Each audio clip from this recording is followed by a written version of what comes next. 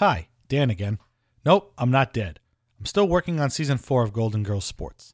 But, in the meantime, here's another mini-sode for you. Again, this is not a regular episode, so if you're new to the show, maybe don't start with this one. But it's up to you.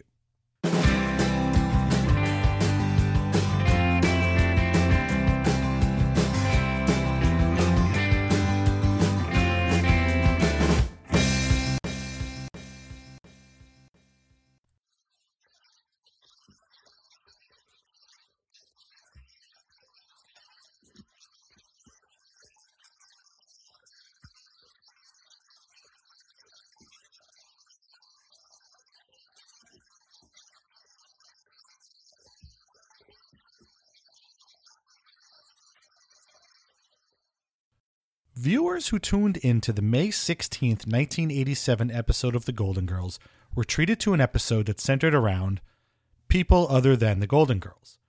Titled Empty Nests, the episode was written by Golden Girls creator Susan Harris and directed by veteran comedy director Jay Sandrich, who had helmed the Golden Girls pilot as well. The story focused on George and Renee, two neighbors of the girls on Richmond Street, whose youngest daughter has gone away to college, leaving their once bustling home empty. Well, except for Renee's brother Chuck, who has multiple personalities in the most sitcom-friendly and medically inaccurate way possible, and a wacky neighbor of their own who hangs around their house all the time for some reason. Renee wants her and workaholic George to soak in their newfound freedom and finally have an active life together. But he still needs some serious convincing. What? We were great with Jen. We were. We were a team. That's what I want, George, for us to be a team. What does that mean, Renee? We should get uniforms? Oh, come on, George. It means that we just did something together and it felt great. And we've got to do more of that without the kids. But you're never here. What do you want me to do, Renee? Cut back on your practice. What do I do? Tell a guy in cardiac arrest I can't see you or meeting my wife for sushi? George, do you know why I'm going to New York with Jenny? Not just to help her. To be with someone who needs me. Think about it. Think about that. I've got the second half of my life to take care of. And I don't want to do it alone. Living in an empty house by himself forces George to understand the loneliness that Renee was experiencing. So he chases her to New York and tells her he's moving his reduced medical practice to their house so they can spend more time together. And they go to bed looking forward to their future. George was played by longtime comedy character actor Paul Dooley, who's been working practically non-stop since the early 60s. Of his 199 listed credits, I'll always remember him for three specifically: as the increasingly agitated play-by-play announcer in George Roy Hill's hockey masterpiece Slapshot, as hamburger thief Wimpy in Robert Altman's underrated live-action adaptation of Popeye, and as the dim-witted but greedy brewery owner Claude Elsinore in the Mackenzie Brothers' bonkers Strange Brew. Earlier in Season 2 of The Golden Girls, Dooley played Isaac Newton, the painfully awkward man who Rose ends up going on a date with thanks to Dorothy and Blanche interfering in her love life. George's wife Renee was played by Rita Moreno, who is a damn national treasure and requires no introduction. The first ever EGOT, as in the first actor to win an Emmy, a Grammy, an Oscar, and a Tony, she's still hard at work being delightful on Norman Lear's One Day at a Time remake on Netflix and on Sprout TV's animated Nina's World. But despite all of her many successes, Moreno feels her Golden Girls/Empty Nest experience was a disappointment, according to this interview with EmmyTVLegends.com. Every day they kept changing my character to the extent that by the time we got to do it in front of an audience, I couldn't remember line one because the attitudes had changed so many times. That was the most embarrassing experience. It was so embarrassing because the audience would start to laugh. And I was trying to make light of it. And I could not remember my lines. We must have done, I would guess, about 15 takes in front of an audience, who then begins to root for you, and that makes it worse. And the actress, as you know, B, and all of them are in that scene with me. And there you can see the tension, saying, you can do this, Rita, you can do this. And nobody understands why I can't remember my lines. And it's because, and this is a peculiar actor's problem that nobody in the world but an actor can truly understand. If they keep changing your attitudes, not you, but your character's attitudes about things, you no longer know who you're playing. And if you don't know who you're playing, the lines don't come out. The line of dialogue does not come out naturally. Therefore, you forget them. That's what happens. I will never forget that as long as I live. Wow. Renee's brother Chuck was played by rough-looking character actor Jeffrey Lewis, who had a long career in TV, often playing bad guys, crooked cops, and other unsavory types. One of his big recurring roles was on Alice spin-off Flo, but I'll always connect him with the A-Team, which he did 2 episodes of. Although he passed away in 2015, his performing legacy is carried on by 3 of his kids, including his daughter, accomplished actress Juliette Lewis. George and Renee's off-to-college daughter Jenny was played by Jane Harnick, and their wacky neighbor Oliver was played by David Leisure, who we're going to talk about again in a few minutes. Empty Nest was what is called in TV parlance a backdoor pilot, or an episode of an existing show designed to be a trial run for a new series. Other shows have done it, and sometimes they're picked up to be spin-offs of their own. Despite the pedigrees of the people who made it, Empty Nests wasn't a particularly great episode of TV. The production of it was disjointed, and the feedback NBC got after its airing clearly showed that a reworking would be in order if it were to become a proper Golden Girls spin-off. Producer Tony Thomas told MeTV Legends that the original idea for the show turned out to not be a great one. And we made a pilot of Empty Nest, and it didn't work because there's nothing funny about an empty nest, as we found out. 2 people kind of happy, but lamenting the fact that their children are gone and now dealing with each other. It didn't make for 30 minutes of fun without concocting a whole lot of stuff. So the next time around, we went with the widower idea, who had an empty nest, but who ended up not really having an empty nest because all his kids moved back in, which was really more of what the nation was experiencing at the time, and still is to some degree, but of the empty nesters not being so empty because the kids are coming back, and also dealing with a widower getting through his life after the loss of his wife. And so on October 8th, 1988, a new series called Empty Nest aired on NBC from the producers of The Golden Girls. And other than the title, the living room set, and the wacky neighbor, everything had been changed from the backdoor pilot. The show was now about Dr. Harry Weston, a pediatrician that lived next door to the Golden Girls and who had recently been widowed. Instead of his kids leaving the nest, Harry's problem was his 2 adult daughters coming back home to roost. Harry was played by rubber-limbed goofball Richard Mulligan, a New York native who had risen out of decades of supporting work to become a star as working man and occasional alien abductee Burt Campbell on Whit Thomas Harris' sitcom Soap a decade earlier. Mulligan was perfect as a doctor who had the compassion and imagination to relate to children, but also the wisdom and patience to usually be the only sane man surrounded by completely insane adults. Harry's eldest daughter was the neurotic and needy Carol, played by longtime TV and Broadway actress Dinah Manoff. His middle daughter Barbara was a capable and confident policewoman, played by one-time teen sensation Kristy McNichol in one of her first major adult roles. Actress Lisa Rifle joined the cast as youngest daughter Emily in 1993 when McNichol chose to leave the show.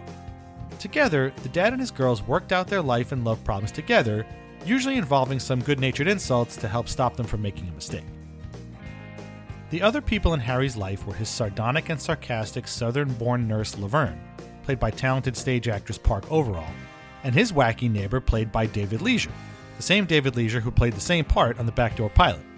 In the series, the character's name was changed from Oliver to Charlie, and his occupation from test pilot to cruise ship employee.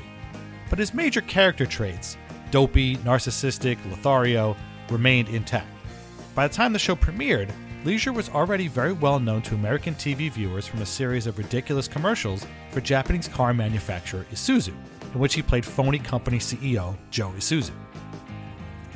Harry also had a loyal dog named Dreyfus, who was as much a part of the cast as anybody, and he was always either getting into trouble or helping get somebody out of it. The revamped Empty Nest was a hit right out of the gate, and ranked in the top 10 in its first 3 seasons. In its debut season, Mulligan and Overall both won Emmys for their work, and would receive later nominations as well. The show ran for 170 episodes over 7 seasons, and spawned a spin-off of its own in 1991's Nurses, which centered around a group of medical staffers at the same hospital Harry and Laverne worked at. In 1991, 3/4 of NBC's Saturday night lineup consisted of shows in the Golden Girls television universe. Naturally, the Weston clan and the Golden Girls had a number of crossover and cameo appearances over the seasons. Harry would pop up at the girls' house, usually to be hit on by Blanche or to give out free medical advice, while the girls would ring his bell from time to time. And Sophia Petrillo's first appearance on Empty Nest has a sports connection that's definitely worth mentioning. Libby's Gift was the 10th episode of the show's first season. It was written by Rob Lazednik and David Sachs and directed by Hal Cooper, who had been the main director on Maude. Before she passed away, Harry's wife Libby had ordered an organ. Not a bodily one, but a musical one. Harry wants to learn how to play it in time to celebrate their anniversary and honor his wife. Turns out that Laverne used to be a professional organ player and is willing to give him lessons. But the first one takes a turn Harry, and really nobody else in the neighborhood, expected.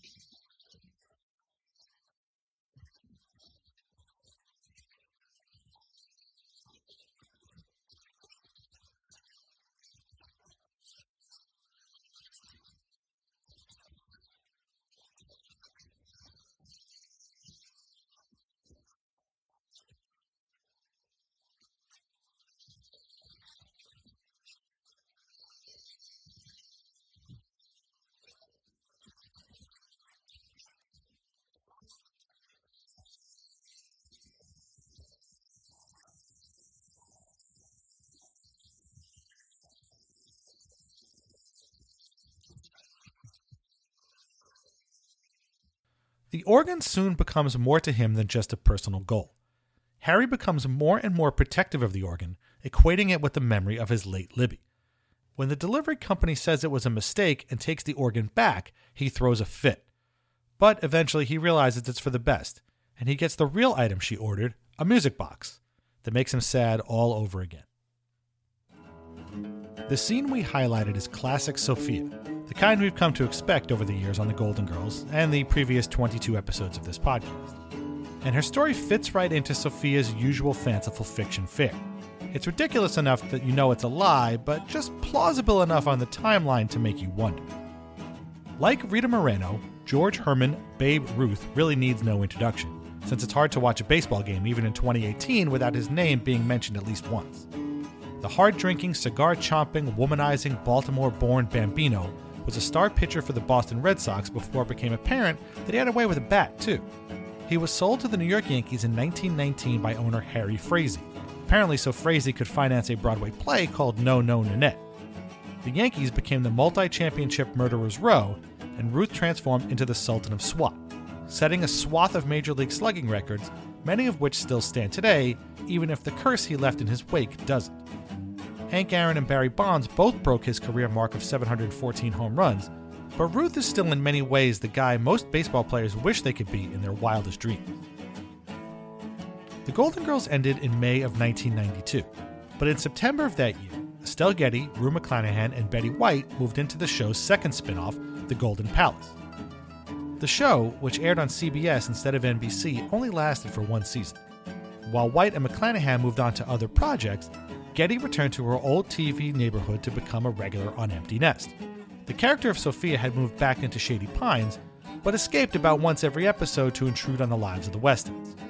Getty appeared on 50 episodes over the show's final 2 seasons, which was her last regular acting job. We focused on Getty's remarkable life and career in episode 10 of this podcast. Night Court alum Marsha Warfield also joined Empty Nest cast for its final 2 seasons as a doctor colleague of Harry's. The series' last episode, entitled My Pally Valley and directed and co-written by co-star Dinah Manoff, aired on June 10th, 1995. The idea for this bonus minisode came from Bill Handstock, one of my favorite follows on Twitter, where you can find him under the handle @SundownMotel. Bill posted a video of the Babe Ruth bit, and I immediately thought it would be fun to include somewhere in here. Bill's a great follow even if you're not a wrestling fan, and he wrote one of my favorite all-time articles during his time at SB Nation, the 4-part epic of the 40 worst Rob Liefeld drawings. And if you're not familiar with Mr. Liefeld's particular brand of insane comic book artistry, you should look him up too. We're still a few weeks out from the premiere of Season 4 of Golden Girls Sports, but please subscribe and keep your ears peeled for more. And if you can, please leave us a review at iTunes. It really helps. Thanks, and we'll talk to you soon. With this lie detector, I'll prove this great-looking Isuzu is a better pickup than Toyota. It has more standard features than Toyota. It has a double-walled cargo bed, steel-belted radials, and a 5-speed transmission. Toyota doesn't. Yet it's the lowest-priced import truck in America. See, you can trust me. Now, with factory incentives, you could save even more on the Isuzu pickup.